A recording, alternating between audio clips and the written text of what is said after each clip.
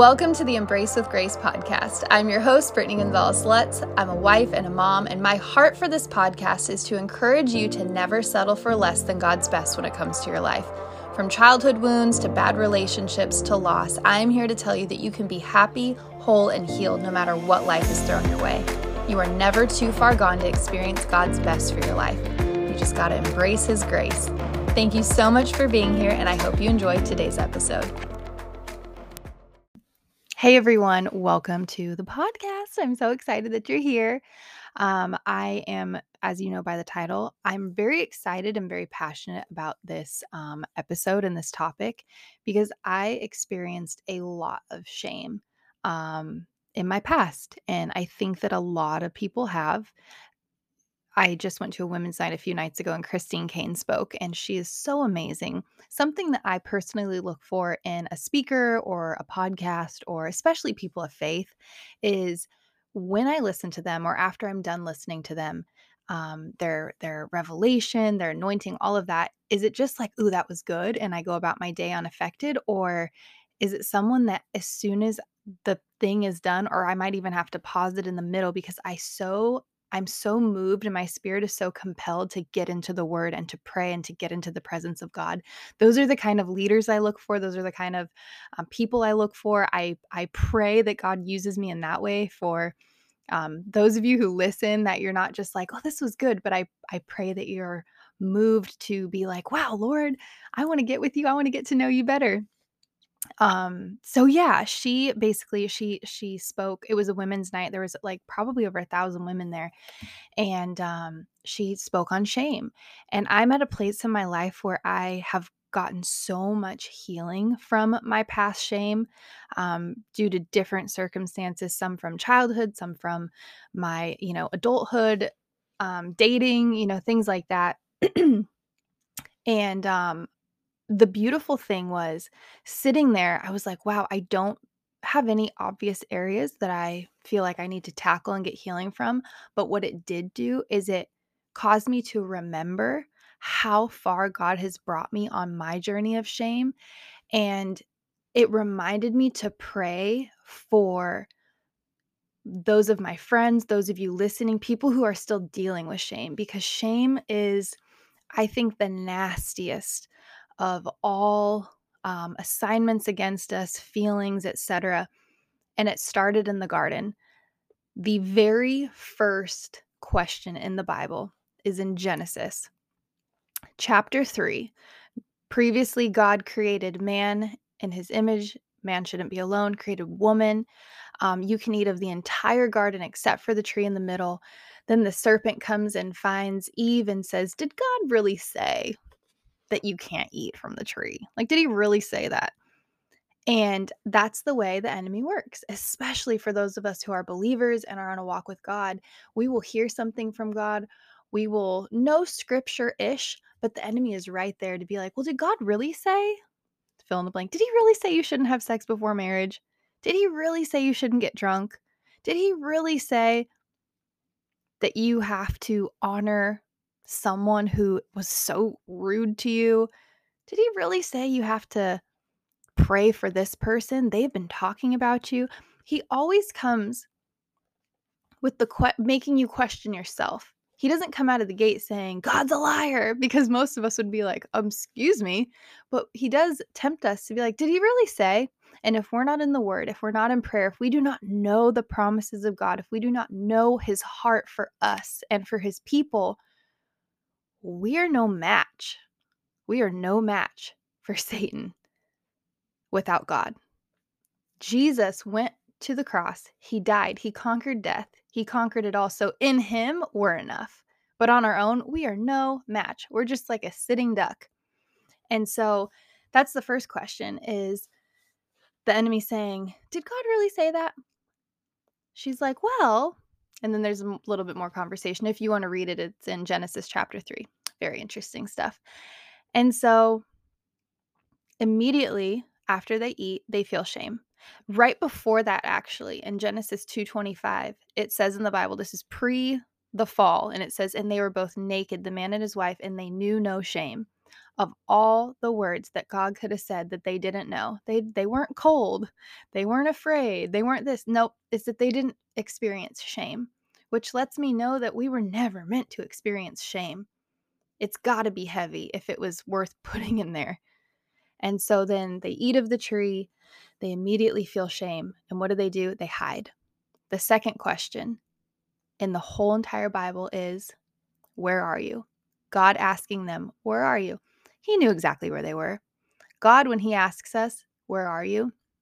It's not because he doesn't know. I think he's giving us the opportunity to pause and look at where we are. Because I think that's what sin does. That's what shame does, is as soon as we mess up or we get off track, but specifically when shame comes in, we want to run. We like scatter like roaches when a light comes on. We panic. We want to get away from the light because we now are filled with darkness.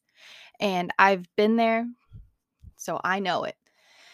And it is just so heartbreaking that when shame comes in, we hide. And I can only speak from my own experience, but instead of stopping the behavior or behaviors that brought the shame, or suppose something was done to you that brought you shame, often instead of running to a safe place and to a place where those things can't happen to us anymore, and with someone who's loving and caring and can either protect us or cover us or hold us when we're violated, or someone who can hold us accountable if we have not been, living holy, if we've been making decisions. Often what we do is we just run deeper into the darkness and we end up in places and spaces and situations that God never intended us to be in. And at a certain point, we don't know which way is out. We don't know which way is up. We see no light. And that is the lie of the enemy. And it's a sweet spot that he loves to keep us in. I'm going to look at it right now. I saw a quote on Pinterest about shame, and it's by Brene Brown, who I'm not necessarily endorsing any of these people. It's just a good quote. So, but it says, shame corrodes the very part of us that believes we're capable of change. And that's true. Shame comes in, and when we get excited about changing, when we get excited about, it can be in so many areas. Let's say it's about working out and eating better. We're going to feel like we wake up, we feel good. We're going to work out today, and we do. We're going to eat healthy today, and we do. We're on day 5. We have momentum, we're feeling good. And then you have a rough day at work. You have a fight with a friend. You and your boyfriend break up. Your husband's rude to you. There's something that happens, and then you binge. All of that work you put in for the last 5 days is over. You sabotaged it. You ruined it. You're so fat. That is shame. And that is so demonic.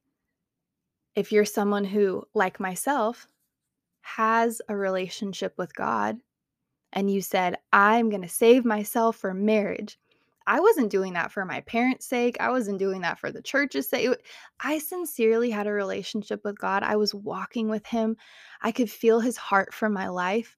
And I desired that more than anything else. I don't want to have sex or be intimate, not just sex, but I don't want an intimate relationship with anyone who's not my husband. I want to give all of myself to that one person.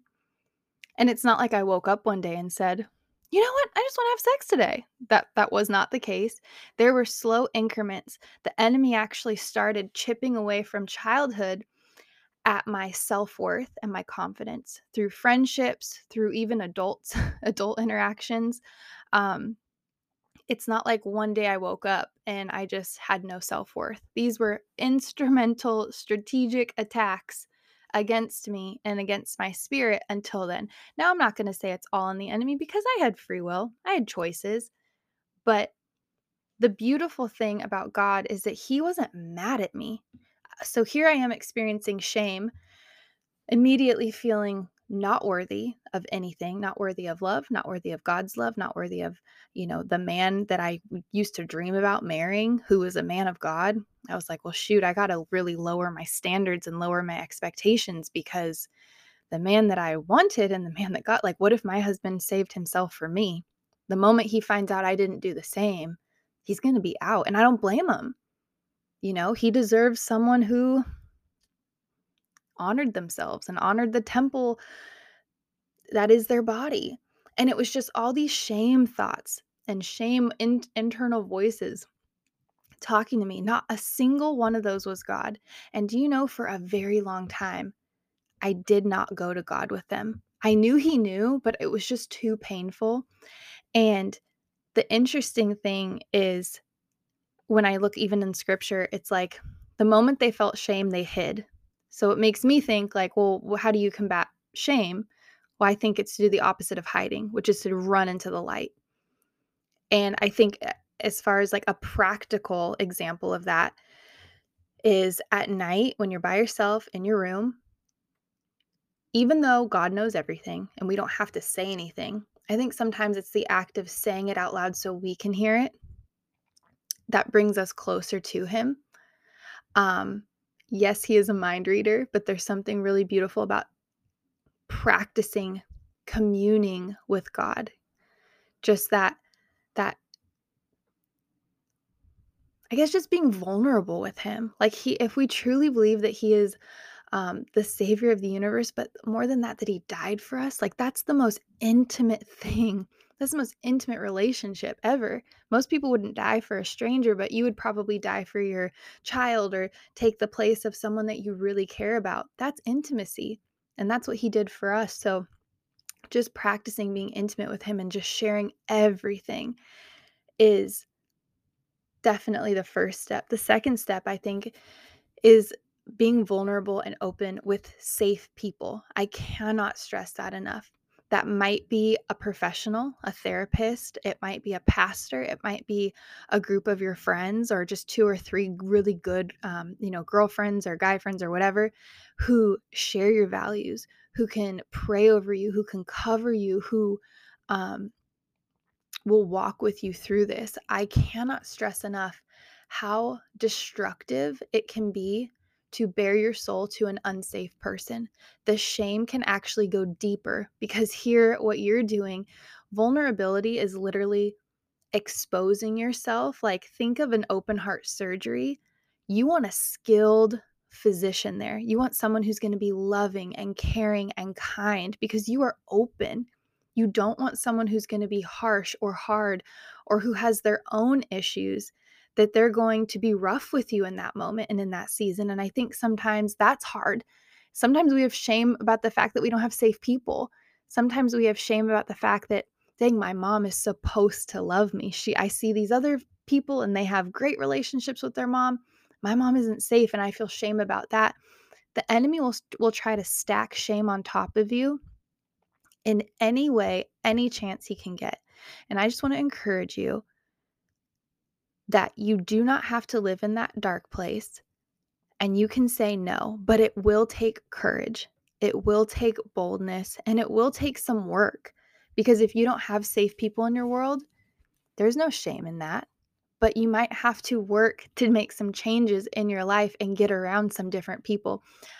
There's a speaker, Lisa Harper, who I absolutely love. If you ever need encouragement and want like sound Bible teaching and context, look up Lisa Harper. She's amazing, and funny too. But I was listening to a podcast the other day. I think it was a panel of women, but she was talking about therapy for herself and was talking about change and how the way her therapist or counselor, I might be misspeaking, but the way that they kind of the analogy they gave her is, right now in your life, you're doing a dance with everyone that's in your world, and everyone you're in relationship with, you're doing a dance. And when you start to make changes, when you want to live more holy, or you want to get healed, or you want to just adjust your life and attune it more to what God has for you, oftentimes that change really it steps on people's toes, and it throws a wrench in your current dance, because you might be all doing the tango, and then you want to make some changes, so all of a sudden you're doing the waltz. You're not doing the same steps anymore. So they're stepping on your toes, you're stepping on their toes, and it throws off the rhythm with everyone in your world, even with their rhythms with each other sometimes. And unfortunately, there's a lot of people out there who really profit off of us staying where we are and don't want us to grow. They don't want us to change. And unfortunately, sometimes those are the closest people to us. And when you start wanting to change, they'll remind you of your shame. They'll remind you of the darkness that you came from. They remind you of, well, this is how you've always been. You're not, if you come from a family with, you know, that has food addiction and all of a sudden you're like, I really want to eat healthy. They're going to be like, who do you think you are eating a salad or drinking a smoothie? Or, you know, I went through nutrition school and I heard a lot of lectures and a lot of people who were talking about, gosh, or even moms, and they're like, my husband, or not moms necessarily, but wives or people who are just like, wow, I really want to make these changes, but my partner doesn't. And I feel so alone. And they're constantly making jokes at me and they're trying to sabotage me. And that really says more about them than it does about you if that's happening, but it doesn't make it easier. And so I just know that it is tough. It takes courage. It takes guts. It takes bravery to face those things and to bring them into the light. But as someone who has done it with many things, um, I don't know that there's anything more worth it. It is so healing to finally stop carrying around the weight and the burden that comes along with shame. It doesn't feel good to feel like you're hiding everything or hiding from people. And I loved this. This is I think a pretty well-known quote, but the difference between guilt and shame is guilt says, I did something wrong, and shame says, I am wrong. Guilt says, I made a mistake, and shame says, I'm the mistake. Shame makes it personal. So if there's something that comes to mind when you're thinking that, or if that's your internal talk and you're like, I don't even know what I feel shame over, but I am wrong. Like I'm a mistake. That's so not the heart of God for you. And I have a couple like signs of feelings of shame. The first one is you don't let people see your mistakes. How comfortable are you to fail in front of people? I used to be deadly, like deathly afraid of failing in front of anyone, failing in general, but especially in front of others. Because when I was younger, I was made to feel very stupid and very foolish if I messed up or if I said something wrong. And that led to years of not speaking up, not being myself. The second one is you don't like your body. Do you look in the mirror and shame yourself? There's a spoken word, I'm gonna try to link it in the show notes here. There's a spoken word by, the beautiful Hosanna Wong, and if you have ever had any sort of, body shaming issues, whether it's by someone else or yourself, you need to listen to this. It is so powerful and so profound, and kinda one of the things she says in it is instead of looking at your body as a size or a certain look, the only box we need to check with God is just we got a body that's a temple of the Holy Spirit. Our body is just a temple. Now that doesn't mean that you shouldn't want to take care of it and exercise and eat right and all of that. I'm not knocking being healthy, but there is definitely a shame culture where if you don't fit into X, Y, or Z, you're not worthy of love. You're not worthy of friends. You're not worthy to wear that, which is just such bull. Signs of feelings of shame, you hide your emotion. Do you hide your emotions? Same as I said before, like I hid my mistakes. I definitely hid my emotions. I wouldn't be emotional in front of anyone. My family, luckily, they were safe people. But anyone outside of my family, it was just, I was made to feel really dumb. So I hid my emotions. You're afraid that others will reject you.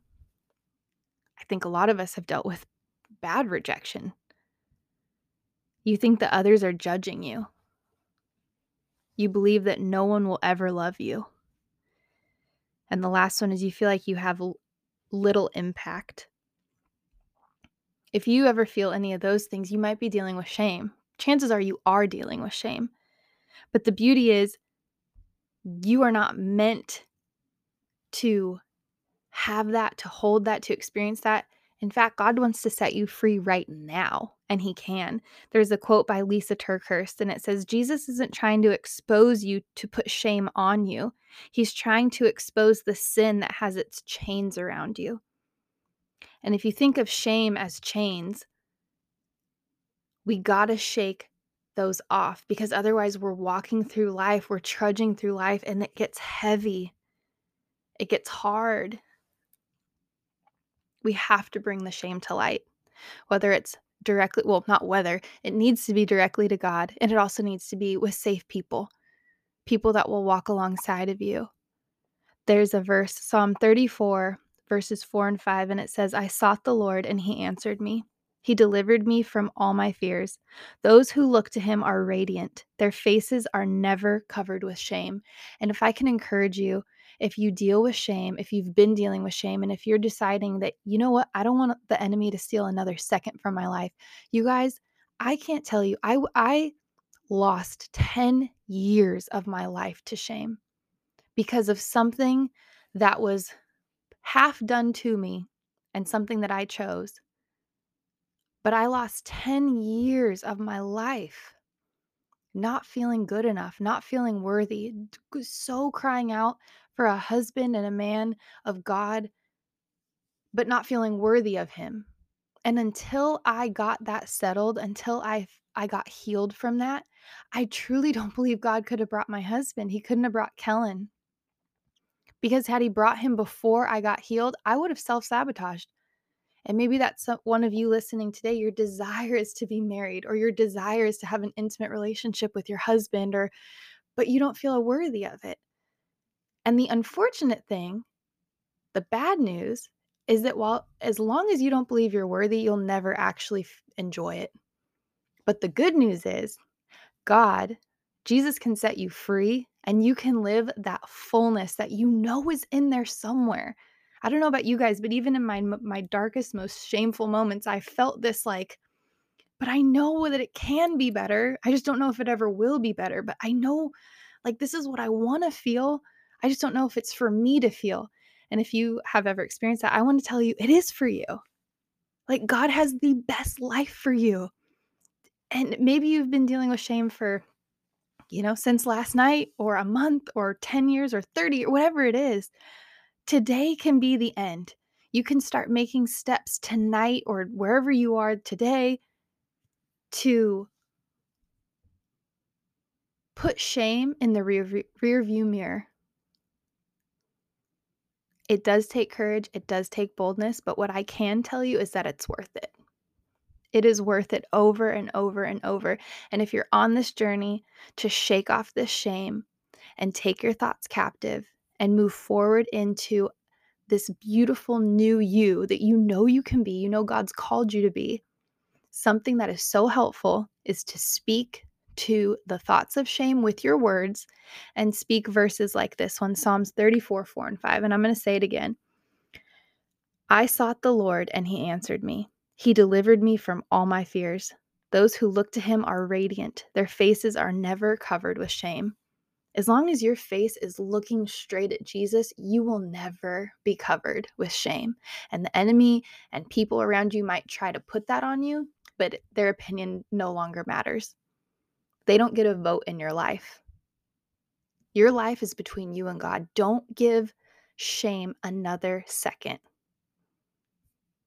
I love you guys so much. I'm praying for you. And remember that guilt, I feel like guilt is, I made a mistake. Shame is, I am the mistake. Guilt is, I did something wrong. Shame says, I am wrong. Say no to shame. Guilt is okay. Guilt can be healthy. If you did something wrong, make amends. Repent, go back to the top, be like, Lord, I'm sorry. But if there's shame, I just encourage you to run into the light. Let that light burn it up, baby. I believe in you. Whether something happened to you and you were violated as a child or in the church or wherever, or you willingly walked into a situation that you probably should have, or if before you even knew Jesus, you made some mistakes, it's all covered under the blood. and He is right there to walk through this with you. And pray, ask God to show you those people, those safe people that will continue to walk through all of this with you and that can pray for you and hold you accountable, because we can't do life alone. We were never meant to. Even in the garden, it literally in Genesis, it says, it's not good for man to be alone. I'll make him a helper. We need people to help us. We need people to help us through life. So ask God, if you don't have a community of helpers, ask God for those. He'll show them to you, He'll point them out to you. All right, guys, I love you so much, and I will see you on the next one.